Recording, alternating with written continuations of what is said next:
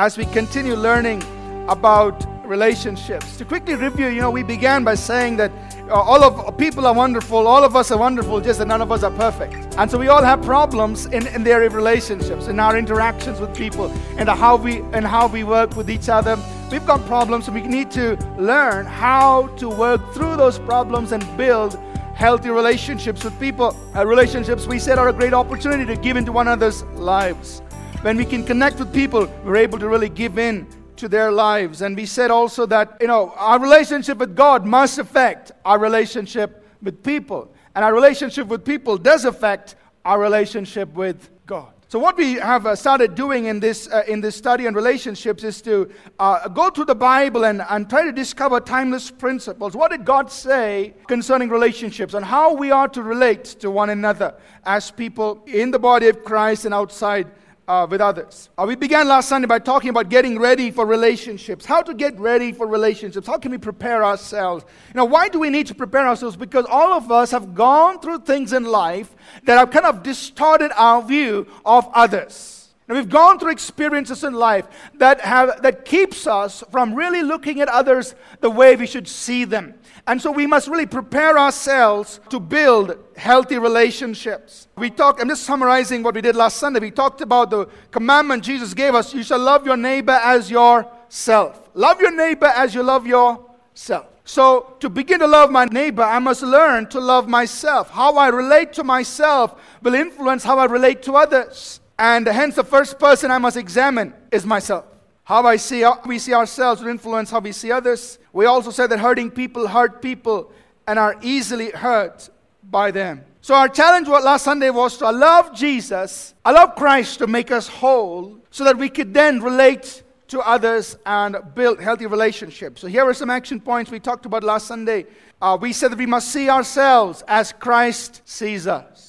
If I look at myself the way I am today, I may not be too impressed. There may be things in my life that I'm not really happy about. Failures, mistakes, wrong decisions, etc., etc., etc. We can all have things in our lives that we're not really happy about. But if we will learn to look at ourselves as who we are in Christ, then we have many things to celebrate. Amen. So here's the first step, a very simple step. Who you are in Christ is who you really are. See yourself as who you are in Jesus. And that's something, you operate out of that position of who you are in Christ. Secondly, we said that we must receive healing to inner hurts and wounds. God is the restorer of our soul. If we have been hurt emotionally, God can heal us even in that area of our lives. Thirdly, we said we must stop blaming others and work on ourselves. Now, it's always pointing the finger at the other person. Let's look at what are the things that I'm bringing into the relationship that's causing conflict, that's causing difficulty. We gave a long list of things. We talked about anger and lack of trust and selfishness and etc., etc. We talked about several things that we need to deal with.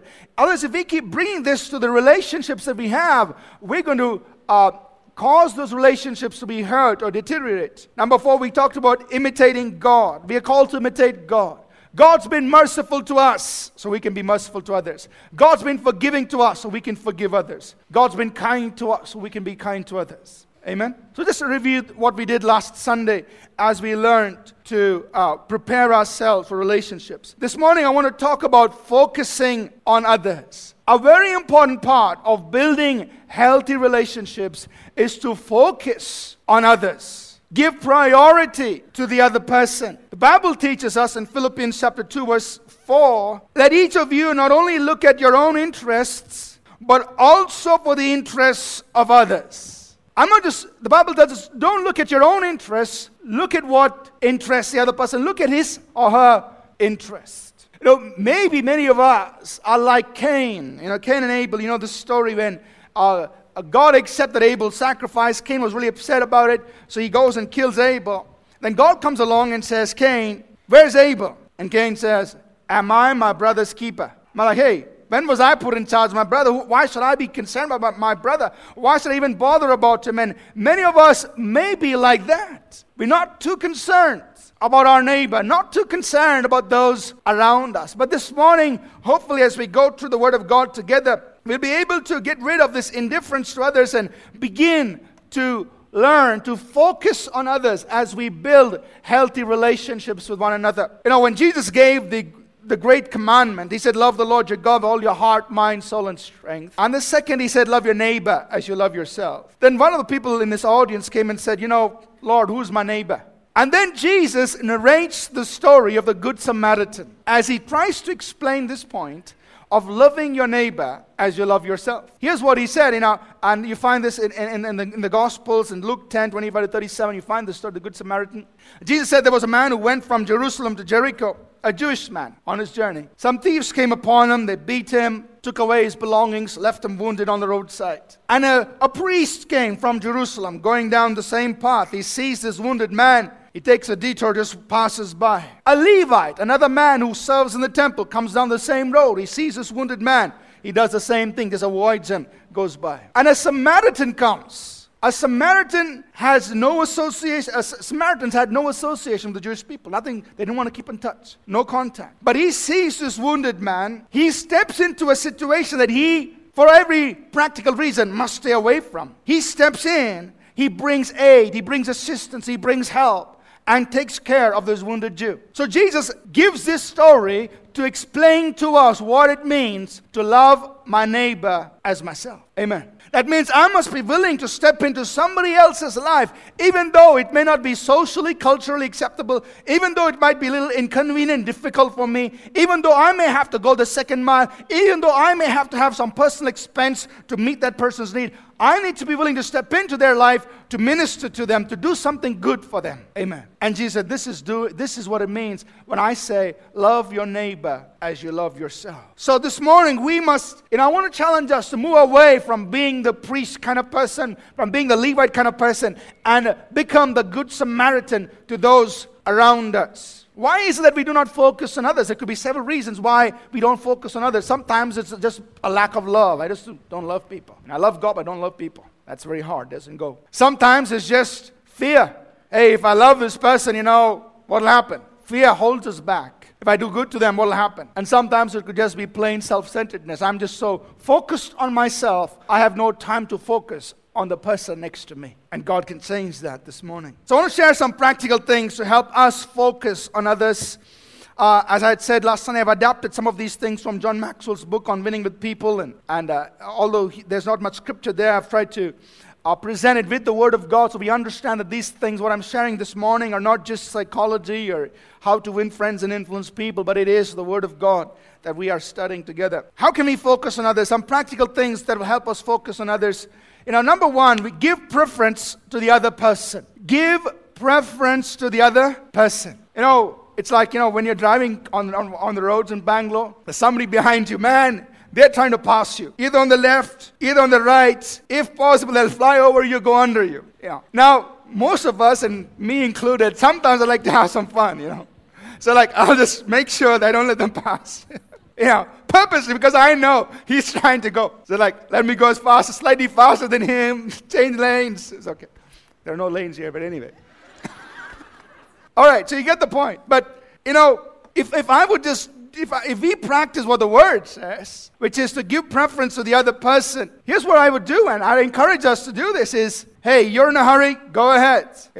I'll just move to the side, go ahead. Just let him pass. As long as he doesn't go under your car, you're safe. Just let him pass, go by. There's no problem. And I'm not trying to put him down, nothing to prove to him. Let him pass. Philippians 2 verse 3 says, let nothing be done through selfish ambition or conceit, but in lowliness of mind, let each esteem others better than himself. To focus on others, I need to start giving them preference. I esteem others better than myself. It's a difficult thing for us to do growing up in the world today where we are forced to be better than the other person. We are challenged, we are encouraged. And in some cases, yes, if you're running and you're participating in an athletic event, you don't apply the scripture there. God says, don't have any selfish ambition. Let him run. It's okay, man. You run. I'll be behind you. That's the wrong place to apply this verse of scripture. But generally speaking, we are just so driven to be better than others. And for every opportunity, we try to be in front of the other person. But the Bible is challenging us, saying, hey, let each of you esteem the other person better than yourself. It's contrary to what we've been so ingrained with, so trained to think with. Romans 12 verse 10 says, be kindly affectionate to one another with brotherly love, in honor, giving preference to one another. Giving preference. The Message Bible puts it like this. It says, be good friends who love deeply. Practice playing second fiddle. Yeah, it's quite interesting. Practice playing second fiddle. Hey, you want to be the lead? Go ahead. That's an important key in trying to focus on other people and say, I want to value you more than myself. I want to let you know that I value you, value the relationship we have. Number 2, as we try to focus on others, here's a very important thing we must bring into the relationship. Each person I meet has the potential to teach me something. Each person I meet, I can learn something from them. They may be older to me, and that's wonderful because then I can draw from their experience and so on. Or they may be younger to me, and I can still learn from them. How to use the cell phone, the iPod, etc. All this that we adults, there is potential to learn from every person. And if I can come with that kind of a mindset into relationships, it's going to position me to build a healthy relationship. If I come to a relationship saying, hey, what are you going to teach me anyway? You sit down and listen to me. It's not really going to last too long because that person will not be interested in that kind of a relationship. And that's what relationships are about. Proverbs 27:17 says, as iron sharpens iron, so a man sharpens the countenance of his friend. There is potential for iron sharpening iron. Both ways we can sharpen each other. Now I realize that there are some relationships that we have to be careful about because they're going to teach us a wrong thing, right? So I'm not just giving a blanket statement that I can just learn everything from everybody. My mind is so open that my brain falls out. I'm not telling us to be like that. 1 Corinthians 15 verse 33 says, do not be deceived. Evil company corrupts good habits. So I'm careful. I'm discerning. There are wrong things I must avoid. So when I meet somebody and I know that, hey, there are certain things that I must avoid, that I'm careful to even learn from that and say, those are things I must not reproduce in my life. Those are things that I must not be like. Those are patterns of behavior that I must not imitate. I'm still learning, but I'm learning what to avoid. Amen. But every person has the potential to teach me something. Number 3, as I focus on others, I must understand that people are interested in the person who is interested in them and seeks their well-being. Amen. People are interested in somebody who is really interested in them. Not just somebody who's trying to use them, manipulate them, take advantage of them. But people are interested. If they see that you're genuinely interested in them, they are going to open up and you're going to have a good relationship. So, as I focus on others, I must learn to have genuine interest in people. Philippians 2:4 says, let each of you look out, not only for his own interest, but also for the interest of others. I must genuinely be interested in them. When Jesus gave his teaching on being a leader in Matthew 20, he said, don't be like the world, because the world has its own way of leadership. But here's what I want you to do. If you want to be a leader, you got to be a servant. If you want to be first, you got to be willing to be last. He gave us that in Matthew 20. And then he pointed to himself in Matthew 20 verse 28, and he said, just as the Son of Man came not to be served, but to serve. Look, I didn't come so that everybody could meet my need. I came to meet their need. My interest, I have a genuine interest in that person, in giving into their lives. Follow my example. So as a leader, Jesus set the standard. He said, you serve, don't just wait for people to serve you. Have a genuine interest in people and they will respond and open up to you. Amen. Number 4, as I focus on others, I must understand that believing the best in others usually empowers them to give their best. Believing the best in others empowers them to give their best. Every person has his strong points and has his list of weak points. Some of us, our weak points, the number of weak points might outnumber our strengths, and that's okay. But if I really want to be an encourager, I will zero in on their strengths. I will believe in their strengths. The Bible tells us in 1 Corinthians, the 13th chapter, that love bears all things and believes all things. Believe the best for every person. Believe the best that is in them. And when you do that, it will empower them to bring out their best. Amen. And every year we graduate these Bible college students. And if you look at each student, we can have 10 things this student did wrong these 2 years he or she was with us. And here are these 5 good qualities they have. But if we really want to encourage them, we must focus in on the good things they have. Now, I'm not saying we must not bring correction to the wrong things or try to help them overcome their weaknesses. We must deal with that. But if I really want to encourage them, I say, hey, you've got these 5 good things in you. Go with it. Strengthen your strengths. Go with it. You're going to be a success. God can use these things that are in you, and you can be a success. If God had to wait for all of us to be perfect to use us, He'd probably have nobody right now. He definitely would not have had anybody right now serving Him. Amen. And yet God chooses to use all of us. Why? Because He believes in us. And that's empowering. It liberates us, empowers us to bring out our best for the Lord. And we need to do this for others. The book of Acts talks about a man named Barnabas. In Acts chapter 4, and then you read about his story through the book of Acts. Barnabas was a very wealthy man. He had a lot of property. He goes and sells all the land. He brings it and gives it to the church. And the apostles chose to call him Barnabas, which means son of encouragement, because he was a great encourager. And there are 2 notable people that he really encouraged. Barnabas was an encourager. He is the one who brought Saul into the limelight, so to speak. Saul hit the headlines as being the number 1 persecutor of the Christians. That's what he was known for. And even after his genuine encounter and conversion to the Lord Jesus Christ, the disciples avoided him. They said, we're not sure. Maybe he's just faking it. They stayed away from him. So Saul spent his time out in the deserts of Arabia and in Tarsus. 17 years had gone. He was just by himself. We don't know a whole lot about what he did. But when Barnabas comes to Antioch, he says, hey, here's a great place to bring that guy in. So he goes from Antioch, he goes to Tarsus, he looks for Saul, brings Saul from Tarsus, from his hiding, he brings him to Antioch, and together they raise up the church at Antioch. And from there, Saul becomes Paul, and he's launched into his apostolic ministry. An encourager, a believer in people. He did the same thing for John Mark. When on their first missionary journey, Paul and Barnabas took John Mark with them. John Mark was probably a young man. He went part of the journey and then he just felt homesick. So I need to go home. I'm missing my nice, comfortable bed. And so he quit the missionary journey, went back home. Paul never forgot that. John Mark failed. So the second time they're getting ready to go on the missionary journey, Barnabas says, Paul, why don't we take John Mark with us? Who? John Mark. No way. And the contention between Paul and Barnabas became so strong that Paul took Silas and went on one journey.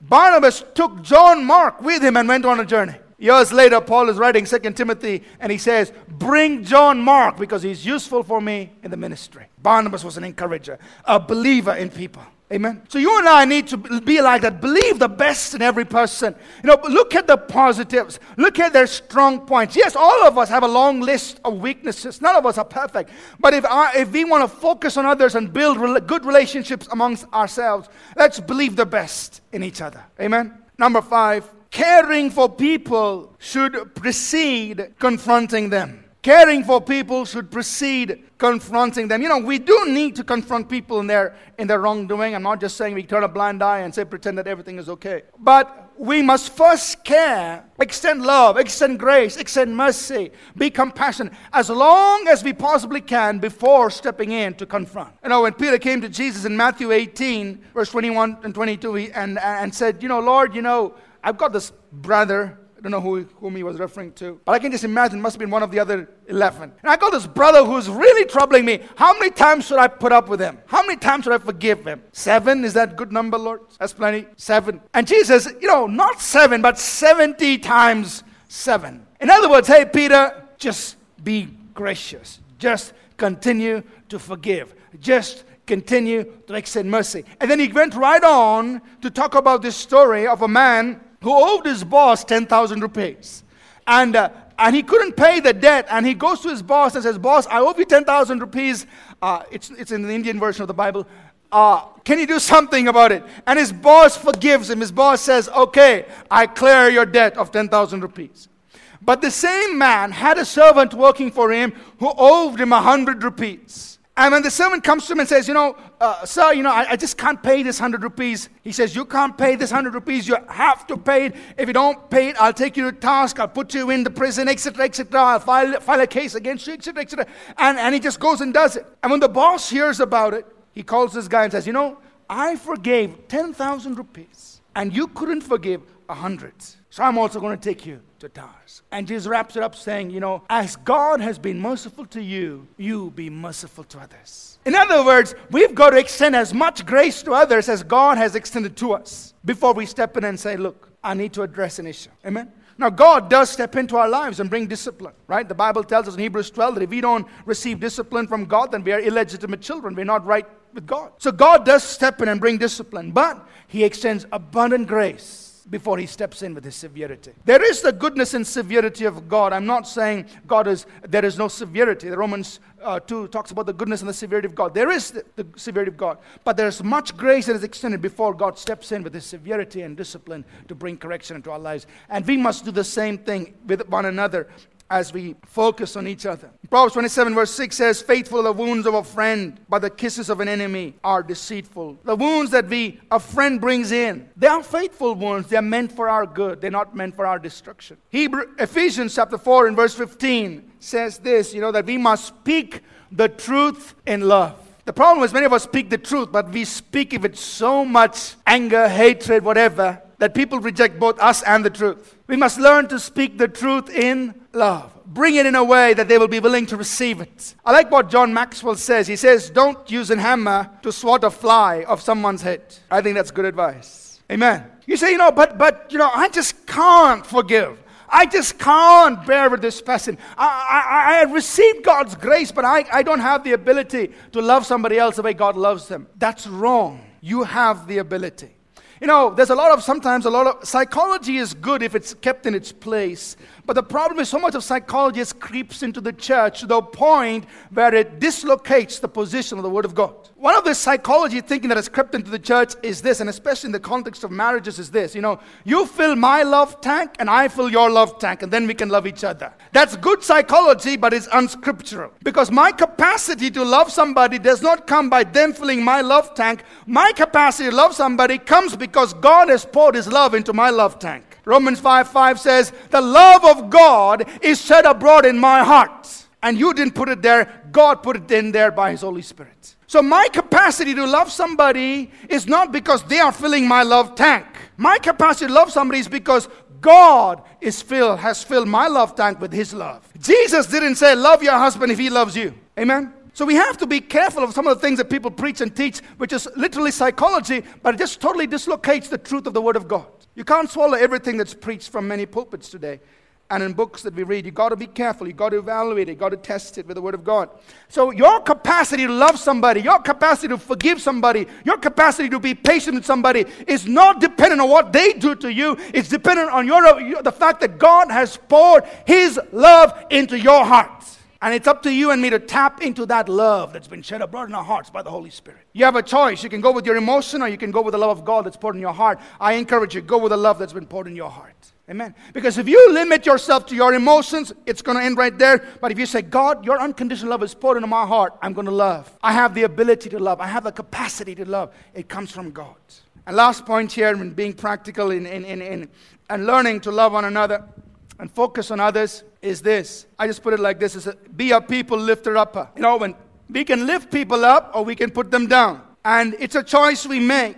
We must choose to lift people up. Amen. Be a people lifter upper. When people come into your presence, how do they leave? Do they leave totally depressed that they ever met you? Or do they feel like, wow, here's a person who just lifted me up in my spirit, who encouraged me, who made me feel that, hey, I can go forward. I can conquer the world. I can overcome my problems. Here's a person that I like to meet again. Amen. One of the simplest ways that we can be people lifted uppers is in Ephesians 4:29. It says, don't allow any corrupt communication or word to come out of your mouth, but what is good for necessary edification, that is to build up, that it may impart grace to the hearers. Now this is a command. It didn't say, do this whenever you can. The other times it's okay. It says, do not allow any corrupt word to come out of your mouth, but choose to speak those things which edify, which means build people up And number 2, it brings grace, divine empowerment into their lives. Amen?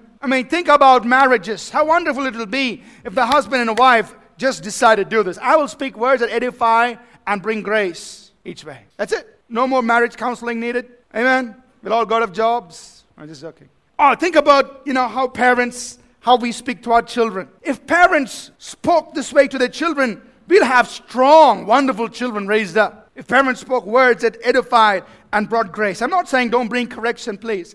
That's not what I'm saying. But I'm saying if we will speak words that edify and bring grace to the one listening, it'll just build people up. Lift them up. Amen. So as we focus on others, here are some dangers to avoid.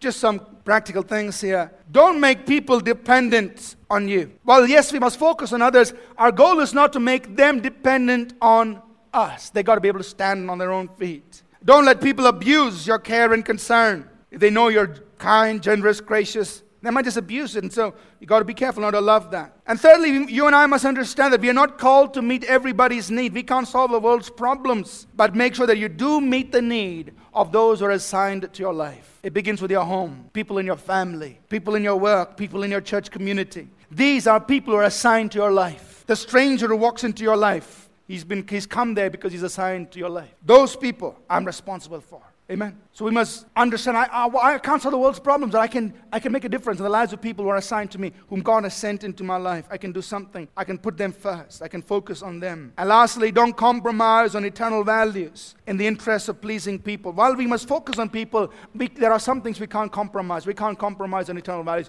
We can't just say, just go live whatever you do. If it feels good, do it. It's wonderful. I'm with you. Can't do that. Sorry. Amen. So we don't compromise on eternal values while we focus others. So this morning, a simple message to you and me. To build healthy relationships, we must put others first. It should become a way of life for all of us. Amen? Not look at how can they meet my need, but hey, how can I meet his or her need? How can I step into their lives? And all of us can apply it. I understand that many of us here are at different stages of life, husbands and wives. Instead of thinking what your spouse needs to do to meet your need, how about focusing on what you can do for your spouse to meet his or her need? Parents, how about focusing on your children, raising them up, edifying them, building them up, lifting them up? Children, how about focusing on your parents? I know we can all get so busy with our world, but how about taking some time to minister to our parents? Employees, instead of always looking for people and how the company can bless you and how much more attention your boss needs to pay to you, how about just giving 100% to what you've been assigned to do? Say, let me just do my best here and give to the organization. As bosses and employers, how about putting the needs of your employees above your own personal needs? Our organizations will be very different. As a church family, as a people of God, how about pursuing the call of God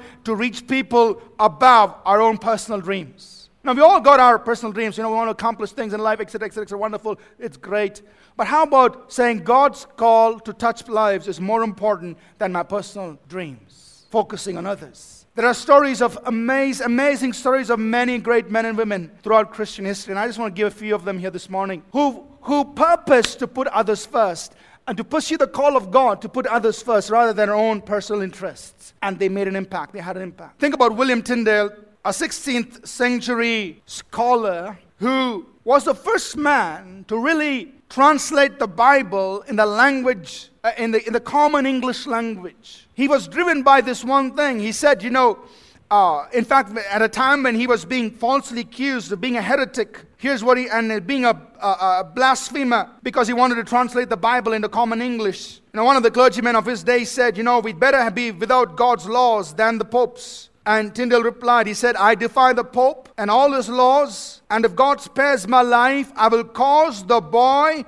that drives the plough in England to know more of the Scriptures than the Pope himself. He was driven by this passion. I want to get the Word of God to the ordinary boy on the street. Others. He was driven by that. And because he wanted to translate the Bible into common English, he was called a heretic. And here's how he died. After he had finished the Scriptures, translating the Scriptures, and because the printing press came into existence at that time, he was really able to print the Bible in common English, spread the Word of God out. And because of what he did, he was charged of heresy in 1536. He was strangled and his body was burnt at the stake. And even at the stake, here's what he said. He said, Lord, open the eye, King of England's eyes. That was the final words. A man who lived for others. The King James Version, when 50 scholars got together to bring out the King James Version, their first reference was Tyndale's translation of the Scripture. Today you and I have the Bible because there was a man, Bible in English, because there was a man named William Tyndale who made it his passion to get the Word of God to others. And for that, he gave his life. Think about Hudson Taylor. He's called the father of modern missions. He grew up as a British Christian, and he gave up everything he had in England and spent 51 years of his life in China. 51 years of his life in China. He could have enjoyed his own hometown, his own home country, but he spent 51 years. And during his time there, he brought over 800 missionaries who began 125 schools. They directly resulted in about 18,000 people coming to know Christ. They established more than 300 mission stations in all 18 provinces of China. And a Christian missiologist says this about Hudson Taylor. He says, no other missionary in the 19th century since the Apostle Paul has had a wider vision and has carried out a more systemized plan of evangelizing a broad geographical area than Hudson Taylor. He gave up his life for the sake of the people in China. He put others first. The call of God to go for others, he put that first. A young man, and I'd like to talk about Jim Elliot because some of the young people can relate to him. Jim Elliot was a very young man. He studied in Wheaton College, had everything going for him, and he decided that he had to go either to India or to Ecuador. And God just directed him to Ecuador. As a young man in his 20s, he got along with a group of 4 others, and they went away to Ecuador to reach the Quechua Indians. In fact, when he was about to leave, his parents and friends encouraged him to do youth ministry in the United States. But he said, the church in America is well fed. I need to go to people who have not heard. He went to Ecuador. And in his attempt to go and reach a certain tribal group, the very people that he was trying to reach killed him and the 4 young people with him. He gave up his life. He lost his life as a martyr before he reached the age of 30. In his journal, here's what they found written. He wrote, "He is no fool who gives what he cannot keep to gain that which he cannot lose." That's Jim Elliot. And when the news of Jim Elliot's death as a young man, martyred for Christ, spread across Christendom, many young men and women rose up to say, I'll do the same. Many of the missionaries, great missionaries, including people like Billy Graham and Louis Palau, they've been impacted by the testimony of Jim Elliot. That's what spurred them to step into the ministry and serve God. And like this, we can just go on and on of men and women like William Carey and Amy Carmichael. Just go on and on and on and on of men and women who said, I'll put others first and respond to the call of God. The question I want to ask you and me today is this: what are you and I doing? Are we focusing on others? And I think Ajit did a great job here a few minutes back. And just illustrating how we need to get out of our own comforts and focus on others. Amen. In our church, don't ask what the church can do for you. Ask what you can do for the church. Amen. In our city, don't ask what the city can do for you. Ask what you can do for the city. There are people hurting in the city. People suffering in the city. You and I need to do something. When God asked Cain, where is Abel, your brother? He said, I'm my brother's keeper. God said, Cain, the voice of your brother's blood is crying out to me. I believe there's a voice being raised up to heaven by our helpless people in our city, the street kids, the poor in our city, the unsaved, the lost, people in darkness, people in bondage who need help, deliverance. There's a voice being raised, and God's asking you and me, what are you doing? Amen. It's time that we focused on others in our relationships, and even when it comes to answering the call of God. I want to close with this verse from Proverbs 24, verse 11 and 12. Proverbs says, deliver those who are drawn toward death, and hold back those stumbling to the slaughter. If you say, surely we did not know this, does not he who weighs the hearts consider it? He who keeps your soul, does he not know it? And will he not render to each man according to his deeds? Those who are going down to death, destruction, whether it's spiritual or whether it's social or natural, God is saying, I want you to do something to deliver them. I want you to do something to help them. I want you to do something to rescue them. If you and I say, God, I didn't know it, I'm sorry I didn't know, we can feign ignorance. The Bible says, doesn't God who searches the heart know the fact? We see it and then we pretend we didn't know. But God searches the hearts and He knows that we knew it but didn't do something about it. It's time to focus on others, both at an individual level and at a corporate level. Amen.